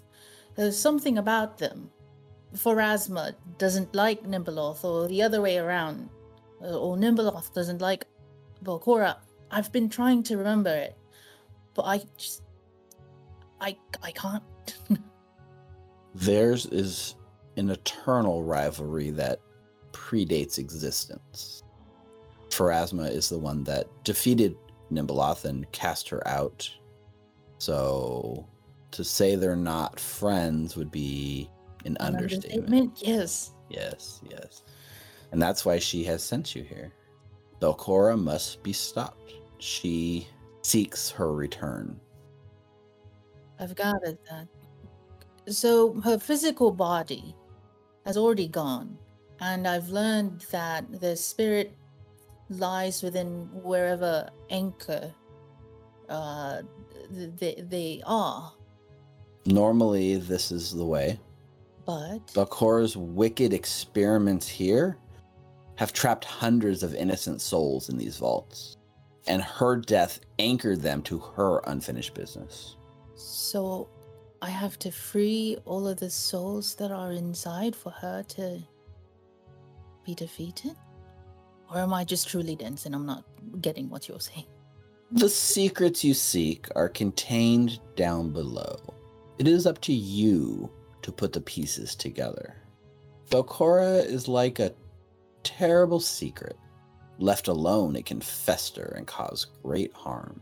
But shining a light on it, no matter how dangerous it may seem, is the only way to face it head on. Will you be there when we meet her? Will I feel you? I am but a messenger. Will I feel her? Do you feel her now? I'd like to. She sends something to help you feel her more. And you can see now as he like shifts his weight a little bit, he's actually on the top of the muslin. He's holding something like in his little like claws of his feet, and he kind of like takes off and flies like over your head. And as he flies over the top, he drops it kind of like into your waiting hands. And as he flies over you, he just says, "Pharasma's sands keep running," and that's what he says as he flies off. And as you catch it, you look down. It's a mask. It's stitched together from two separate masks that kind of go down the middle into one. On one half, it's a black mask that's frowning, and on the other half, it's a white mask that's smiling. Huh. I put it on. Yeah. So you take the mask and you put it on, and as you do, you feel charged. Like you feel a bit of energy, and when you like, you feel like you basically, Ancora's blade calls out to you, and you reach down and you kind of like pull it out, and it has a slight vibration, and just at the edge of the sword begins to glow just ever so faintly. Oh. This is brilliant. I wish I knew specifically what this does, but I could always ask. How? Possibly. All right. You know what? I'll keep the mask on and head my way back to the town. So you're like, oh, I'll ask Hal, right? So there's like a swoosh and a cutaway across town to Hal, who's sitting in a nice warm bubble bath, clothes being washed. You know, he's sitting there in the bathtub. You see he's got paper, pens. He's like, you know, potentially, maybe you got an instrument on it, either composing a melody, jotting down today's events. What is it you're doing? You're kind of recounting the day's events in solitude, but what would Hal be doing in this kind of bathtub moment? Matthias cleans his hair and his sap off his shoulder and stuff. He's feeling pretty relaxed. He's writing down his speeches for the mayoral race that he can tell all the people. He's like, I wonder how this would go. Maybe I should make it where I make them want to dance with excitement. Do people like that when they politician? I don't know. Maybe I should ask Inham's daughter, that young lady with a nice smile. She might know.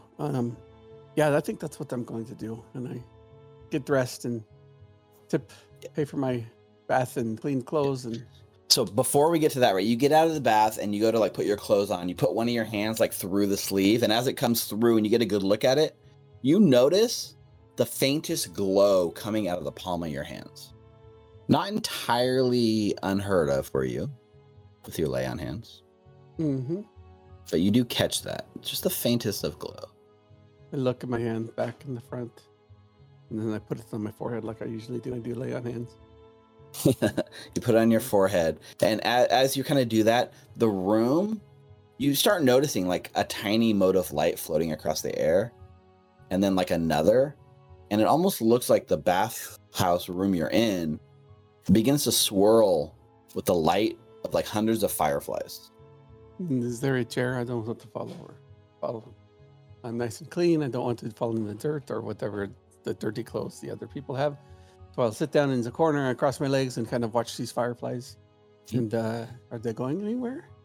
They feel like they're kind of coalescing right in the middle of the room, and you hear the faintest bit of laughter in the room with you. And as the fireflies sort of gather and fill the room, they begin to get so bright that it begins to hurt your eyes, and you almost have to like shield your hands to like see. And then when the light dims just a bit, you can see that they form the shape of a woman. Now you're speaking my language. So right? It's just the vaguest shape. It's got like, the outline. There's no features, right? It's just a mass of fireflies, but clearly in a womanly shape. And the laughter kind of is replaced by words. The dawn brings a new light, Halharmony, she says, as she bends down to kiss you on your forehead, right where your hand is like kind of touching. What's Hal's immediate reaction? This has never happened before. What is the light in the dawn? Like the library? Like, did they get new windows for the library so it shines in them? What does that mean? Laughter. I like that creepy kind of echoing laughter. And you can see as she kind of kisses you, feel a warmth spread from your head throughout your body. And you look down and you have some cuts on your arm where you got cut up by a lot of the debris. And the light kind of pulses out of your arm and shoots out like a flashlight from your open wounds. And then the wound like closes itself and the light goes away. And all over your body, these wounds are being healed by the light bathing you. Oh, that's pretty good. Maybe you can touch me over my heart right here where it has been broken too. You don't get an immediate response. There's not it doesn't seem to be a two-way conversation. She's not responding to exactly what you're saying, but even though she doesn't have eyes, just the slight tilt of the head and the way it looks, you get hit with like a huge wave of emotion, and you, for just a brief of moments, you feel pure love in your heart, even though it's short-lived. And when she does that, as the light hits your heart and you feel it, the voice says, "Be the light we need." And then the fireflies dissipate. And you look down, the light fades, but you still feel just a mote of that happiness, that love in your heart. It does not go away. I feel pretty good. Maybe I can go share this with some. And I catch the dancing lights around me. So I be the light. Be the light. Okay, I'm gonna wear the light all the time. All right. Huh. Wonder what that was. Yeah. I haven't even started drinking yet. Oh, I probably had leftover from Mukta's swill drink he made me drink before. I bet that's what it was. Just, am I sweating? Or is it just the steam from the bath? I should probably get some fresh air. All right, where's the way out? Yeah, and when you say that, like, maybe Mukta, right? The camera kind of leaves you and cuts across. So now we like flash over to like Mukta. So what would Mukta be doing in his sort of like free time for now? Mukta would probably also take a quick bath. Probably not take quite as long as Harmony, but Okay. get cleaned up as well. You know, he likes being clean. Right. And probably go to the Crook's Nook, Okay. have a drink, see what's up there. Yeah, so I think we catch you just going into the Crook's Nook, right? Mhm. And we see you there, probably sitting down with like Eunice Mara, right? Like she hasn't seen you since your last conversation this morning. She invites you. She gives you the slightest of nods, which is almost unheard of. Which is inviting you over to come sit right in the open, right here in the bar. I'll go take a seat. She's kind of like trying to read you with her eyebrow up and down. She's like, "Is it done? It's done. Any problems?" Surprisingly not. There was a bit of a struggle, but yeah. We do what we have to, right? We won't have to worry about, any rabid dogs causing any more problems. Good. Plans are in motion. We should be taking over his shop. Or reopen under... We'll probably keep the same name so that people aren't aware of changes, but it's now under our control. Always good to have a few upstanding businesses in the public eye, Of course. You know how it is. You don't need to make all your money illicitly. Sometimes Of it's course. easier to do it out in the open. Of course, and well, knowing you as well as I do, Mera, I know that one thing you like more than coin is information and connections, yes? Of course. Something got for me? that a card to hold in your pocket, yes? I might have a card that you could use if, to add a little more points in that ledger for me, huh? I'm intrigued. Is Uh, this a hypothetical card, or are you going to spill the beans? Oh, I offer this information freely as a friend, of course. Of course. And as I said, this is information only, huh? This is something that possibly you and your people could use to gain more positive favor with people in town. After all this time and all we've been through, are you not one of my people? Of course. I'm just saying, you have your direct... I'm more of a specialist, yes? Sure. You thinking of skipping town on us again? Or are you here to stay? You know me, I don't ever stay in one place too long, but I'm not ever away for too long either. You all have such fascinating trinkets and adventures here in your small town. I'll leave the adventuring to you. I'll just handle business. Of course. So tell me, Mukta, what do you have for me?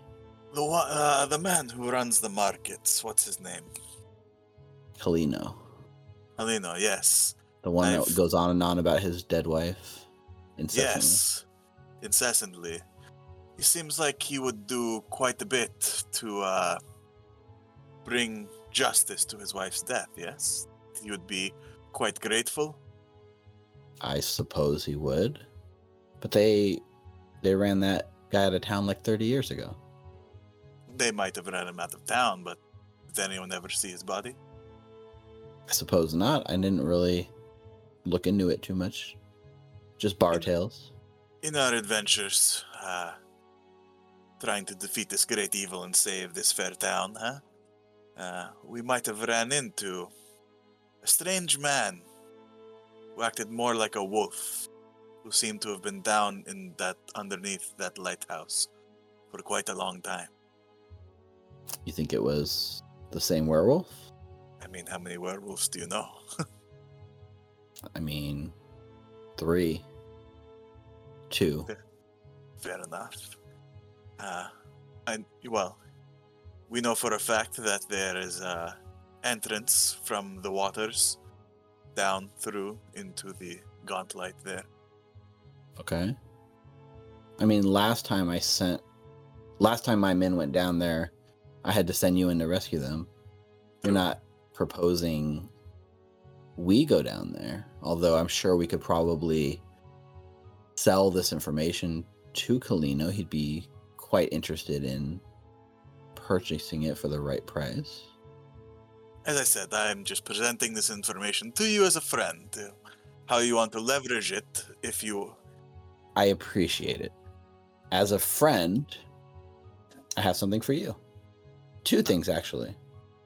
First, she kind of goes into her cloak and she pulls out a small vial of very dark purple liquid as she hands it over to you. Mm-hmm. And she says, this is giant wasp venom, contact poison, pretty strong stuff. Maybe this helps you down there. That could prove quite useful. Thank you, Mera. And I'll roll it in my hands and make it disappear. Yep. And then she says, that's from me. This is from us. As I said, we took over Rajani's place now. We were able to find some of his more interesting items that were stored. You keep putting your life in danger down there. I can't say I understand why, but I want to make sure you come back safe. She slides over a small stone that has a rune carved on it. This is a disrupting rune. Rajani had it in his place. Should help fight against various undead, I suppose. Interesting. That there is quite a bit of undead down there, I'll tell you that. Your people barely scratch the surface of what's down there. Well, I appreciate the information. I appreciate your discretion. People in our line of work, we have to stick together, yes? So, I gotta ask, did you find the blade? You know what? I don't want to know. I don't want to know. Yeah. And then I think from there, there's one last shot of you guys sharing a drink as the camera fades out of Atari, out. Clovis, in my head, I imagine you're probably just wandering the forest because it's been a while, but what would Clovis be doing in this time? Yes. He is out in the forest trying to get back to nature, but Okay. He just had this aching to continue. It's called out to him and he wants to continue to read the Whispering Reeds. Oh, right. Continuing to study, see what I can find out about. Yeah. It's hard to find that inner peace, right? You're walking the forest. This is the place where you would normally just lose yourself in thoughts, lose yourself in meditation, and just connect with nature. But the whole time, there's that nagging sort of voice in the side of your head, that book. You find yourself constantly, without thinking about it, your fingers are kind of running along the book, touching it. Anytime you're not consciously thinking about it, your hand just subconsciously ends up on that book. And, for now, you seem to have control over it. It takes concentrated effort not to touch it, not to caress it, not to read it. Luckily, it's been easy enough when you actively suppress the thoughts, it's not a problem. You're able to pull away. And you know that you're currently winning this struggle. But there's that fear in the back of your mind that as time goes on, that you may yet get worn down. The strongest rock stands no chance against the endless tide. Eventually, it will be worn down. And so will you. But not today. You think to yourself, not yet. And Clovis, the book calls to you. It wants to reveal its secrets to you. It wants to help you. You're sure the answers you need are within. All you need to do is to open and read. What do you do? I think at this point, Clovis would open the book and would read. All right. So Clovis spreads open the book, the words washing over you, turning the page, story after story, as you begin to delve deeper into Nimbaloth, into the empty death. As you spend this time reading through the book, I'm going to go ahead and add, because you spent enough time with this at this point, reading it, you're going to get trained in Nimbaloth lore. And I think the thing that you pick up most reading through this story, her followers have this rabid obsession with worshiping her, with making sure her deeds are recorded, with understanding her, with all the adoration and all the worship and the ritualistic sacrifices and everything they do for Nimbaloth, there's not a single story, not a single sign in any of these tales that she has ever reciprocated any of that affection back. It's this weird sort of thing that tugs at the back of your mind. And as you learn this and as you read through the books, can you do me a favor, Clovis? Can you make a will saving throw? That's a 15. Is that a success or not? It is not. I will use my hero point. Okay, yeah, that's so hero point. I'm on hero point. Come on, Clovis.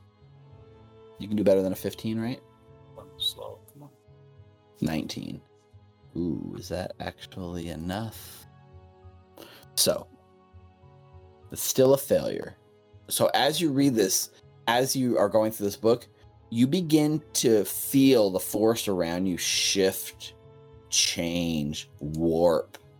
Your eyes like look to the side. Every time you look where you thought you saw something, there's not there. But as you look, the other corner of your eye sees something watching you. There's something here with you, Clovis.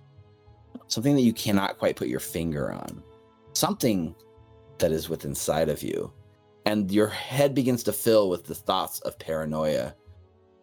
That you are being watched by something beyond our reality. What does Clovis do? Closes the book. At this point, I guess I will be looking around to see if I can't see or find what I think is looking at me. You feel like your brain is like working in paranoia. Everything's following you as you move through the forest, as you're trying to get away. There's always something just on the edge of you. Something's chasing you. And at this point, you're now being hunted, Clovis, in the forest. A shadowy creature. It moves from beyond. It moves between two trees, and you see it, this big shadowy wolf hunting you.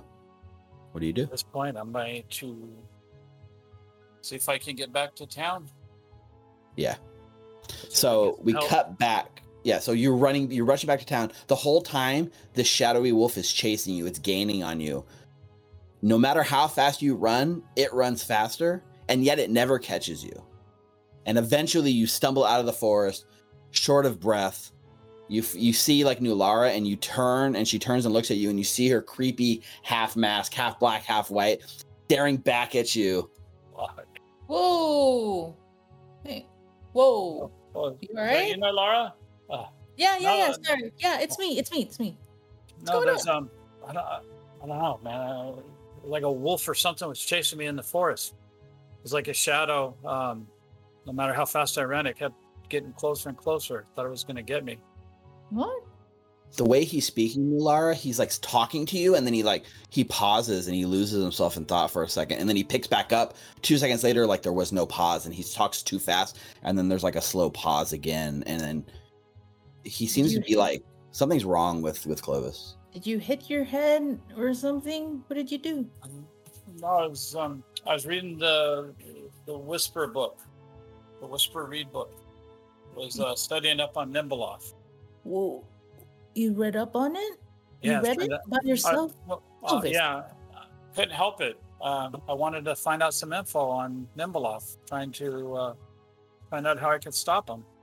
Remember that night when you and I were both studying? I told you what I could do to you if this turns you. I don't want to do it to you. I couldn't help myself. Maybe you should take the book from me. I did. How did you even get it? I don't know. Something's calling me. I must have just took it. Clovis, don't. Let's see if we can get you checked. I think they're in the bathhouse or something. Yeah, and we kind of get like a sort of like cut montage as the group of you guys meet up. Clovis's like crazed mind, his paranoia, it recedes after a couple of hours, and he goes back to being normal. But for those 2 hours, everything is out to get you, Clovis. There's always some shadowy wolf just beyond the edge of your vision that's hunting you. There's nothing there. They're everywhere. What do you mean there's nothing there? Every time I look around, I can see the shadow, and then it disappears. And then the four of you guys are kind of sitting at the table. The paranoia's passed. giving you guys a chance to reflect on everything that's happened so far. I wouldn't mind closing with a scene. You guys have talked about wanting to go see Rin, and we haven't really had a chance to. So I wouldn't mind closing on a scene of Rin, but I wanted to give you a beat right here to sort of reflect before we go to that. Mukta also, after talking to Inyas Mera, would have gone and spoken with, spent a little bit of time with Morlibent again. Did you return the Thresholds of Truth? I did. Okay. Very grateful that have it returned. And I'm going to spend a little bit of time just chatting with him. Okay. Yeah, that all happens off camera. You said Nimbeloth lore was trained? Yeah, you now are trained in Nimbeloth lore. I added it. Nimbeloth is, an outer god. It's not a god of our world. It lives in the beyond, in what's known as the Great Tapestry. Always don't turn into a Nimbeloth. Time, space, none of that matters to a being like that. And to even try to understand, like, as little as you can even comprehend about the gods, to try to even comprehend anything about the outer gods doesn't make sense to you, and it hurts your brain. And that's kind of what you have been picking up reading the stories. Okay. Nimbeloth is like an enigma, and 2 stories will tell completely opposite things about Nimbeloth, and yet somehow they're both true in some way. Okay. It hurts your brain reading these things. So we do a crossfade from this to Rin. So we are sitting, and we see Rin, the first thing we see is Rin offering Mukta another cup of tea.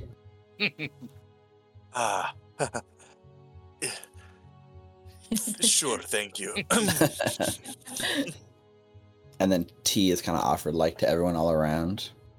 And we can kind of see she looks like she's got a little bit of I guess worry in her eyes, and she just says, "Thank you all for meeting with me. It's been a while. I know you guys have been busy. I cannot imagine the horrors that you have seen down below, or the horrors yet waiting to be uncovered. But I wanted to come clean with you, if you will allow me some such indulgences." Yeah. And she's kind of looking. So when you say yeah, you see a little bit of relief on her face, and she says, "As I told you before, I have dedicated my recent studies into the Dark Tapestry. As I've told you before, I have dedicated my recent studies into the Dark Tapestry, into the outer gods. I have always had a blessed gift, a touch from the beyond. I can see things others cannot. It's how I was able to see this lighthouse before it was activated. And this is the same way. I can see things. Skulls. Horrible, mossy skulls. I dream of them. I see them from the corner of my eye when I'm awake. And then, this lighthouse. I dreamt the mossy skull laughed, perched atop the gauntlet, its eyes glowing and turning everything it touched to ash. Large, fractal images streamed from the sky, hurting my brain. She steadies herself, takes a sip of tea. All of this is what led me here. It took me years to find the lighthouse I saw in my visions. And that mossy skull, the skull of Nimbeloth. And as she says that, she looks and makes eye contact with you, Mukta. That connection came fast. But the horrors I read about, lost collections of parables, the Whispering Reeds, as they called it, a twisted collection, one intended to combat her influence, now worshipped like some holy text. Impossible to get a hold of. But there were rumors, stories from Absalom, filed away in dark tomes, of the Harovex's terrible acts, of the ritualistic sacrifices they did in Absalom, of the pruning of their family tree to only harness powerful bloodlines to grow their power. When I read of their rituals, I knew the truth. They worshipped Nimbeloth. And that is why we are here. You asked me, Mukta, about Nimbaloth. It's a lifetime of validation. It shows I was not wrong. There is a connection. You must have seen it, have felt it. Belcora is here because this is where her goddess once touched the earth. This is where she may cross over again. And if she does, if Belcora gets what she wants, there may not be an Isle of Kortos left. And Ren grows like really silent in this moment. What are you guys doing as she's like pouring her heart? I mean, she's basically telling you stuff you've already learned. This isn't necessarily new information to you guys, but... Is there like a plant nearby or anything? Of course. I'm going to, while she's like monologuing and wrapped up in her thing, I'm going to try to stealthily pour out the tea. Of course. So you stealthily like kind of like pour the tea into the plant, and then she kind of like stops and she realizes she's finished. Like as she's finished the monologue thing, she kind of finishes her tea, looks in her glass, reaches for it to get more, and then it's empty. So she does that thing where she like looks in the teapot. And then, No, I was pouring out my teacup, not hers. Just yours. Oh, I thought you were pouring out the whole thing for everyone. No. Okay. Just pouring Just out yours. mine. That's even better. Okay. So she's able to refill hers. Mhm. I'm sorry. This burden is on you. I am not strong enough to go down. My fears preclude me from being an adventurer. And so I weave the threads of fate into this tapestry. The four of you. The last hope before the coming darkness. I am sorry, but also grateful. Though I cannot see through to the end of this, I know it will change you all. Just know your sacrifice will not be forgotten. And then, sorry, I've talked enough. I'm sure you guys have millions of questions for me. So you knew about Nimbaloth this whole time? Suspected. Had never seen proof until you came along. I had hoped beyond all hope that I was wrong, that I was seeing things, that I was making false connections. And I didn't want to put that on you. I wanted you to go in clean and see what you saw. But when Mukta asked me if I knew anything about Nimbaloth, I knew. Why lie? It's a touchy subject. If people knew that I was spending so much of my time learning about a creature as evil as Nimbaloth, do you think you would have trusted me? If I would have said, hey, I think this temple is dedicated to an evil outer god, can you go find all these artifacts for me? Would you have done it? It would definitely be a direction compared to there's something going on in the lighthouse. Take a look at it. I'm not mad. I've dealt my whole life. I've been an outsider. No one's trusted me. No one cares about me. So I'm used to walling off certain portions of my life. To be fair, Nulara, she did not lie. Whether she divulged all the information and all of her reasons, there's another story. But she did not lie.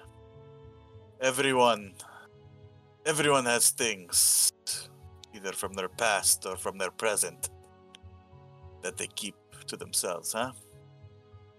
No, I understand that. But for something as pressing as what's happening right now, I think it would have been conducive to the mission to have everything laid out.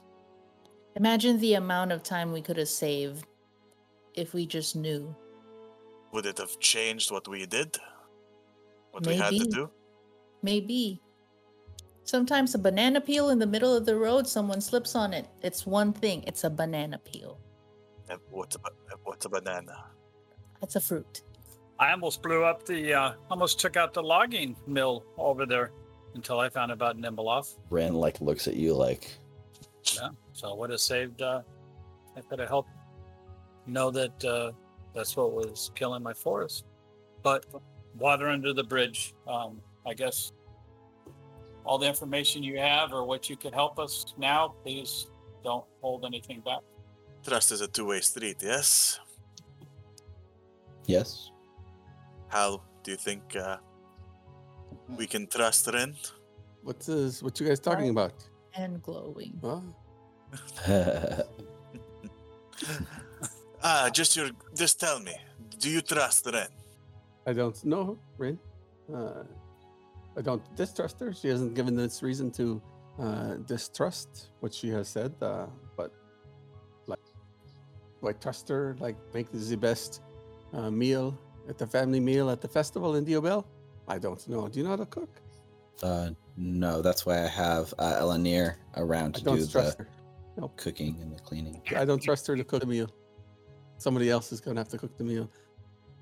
Elanir. Nulara, do you trust Ren? I think that we have the same goals. I'm not mad. It's just I was curious why keep it. As I said, that's a two-way street, yes? You know, Lara, I apologize again. Sometimes if I put notions in your head, if I told you to go look for one thing, then you would find that thing I asked you to look for. If you go in on your own and then you find the same thing that I found, then we can assume we're not both crazy. Yeah, of course. I mean, if I didn't trust Rin, I wouldn't be always looking to her for answers. Yeah? Then, let's, as Clovis said, call this water under the bridge and start anew, yes? Yeah. Good. We have the Whispering Reeds. Literally shatter the teacup on the ground. It exists? Surely. Where, how, what, why? Let me see. Give me. You see, like, the in her eyes, the desperation, the like need to touch this thing that she has spent so much of her life searching for. It I is looked at very, the rest very of the group. dangerous. Like silently asking, should I show it? Should I give it? It's a two-way street, Nulara. Should I let her touch it? Think you have Let to me show see it? the book. Oh, if you react that way, maybe I'll just have it here. You can see it here. See it. It is a very dangerous book to touch and or to read. She covers her mouth, trust and you me. see her like so zoned in on it. She's not like, your words are just like going over her head, and you see her like kind of like reach like she wants it, and she like stops herself and she's like, I'm sorry for my outburst. I don't think I can trust myself with the book. I need it too much. Unless you want to give it to me? I'll try. I mean, okay. Then I think Clovis and I have seen a fraction of how it can affect you. A fraction of it. maybe it's best not in my hands after all. Maybe this is another burden I have to place upon you. But the burden shared is a burden lightened, yes? Share the load.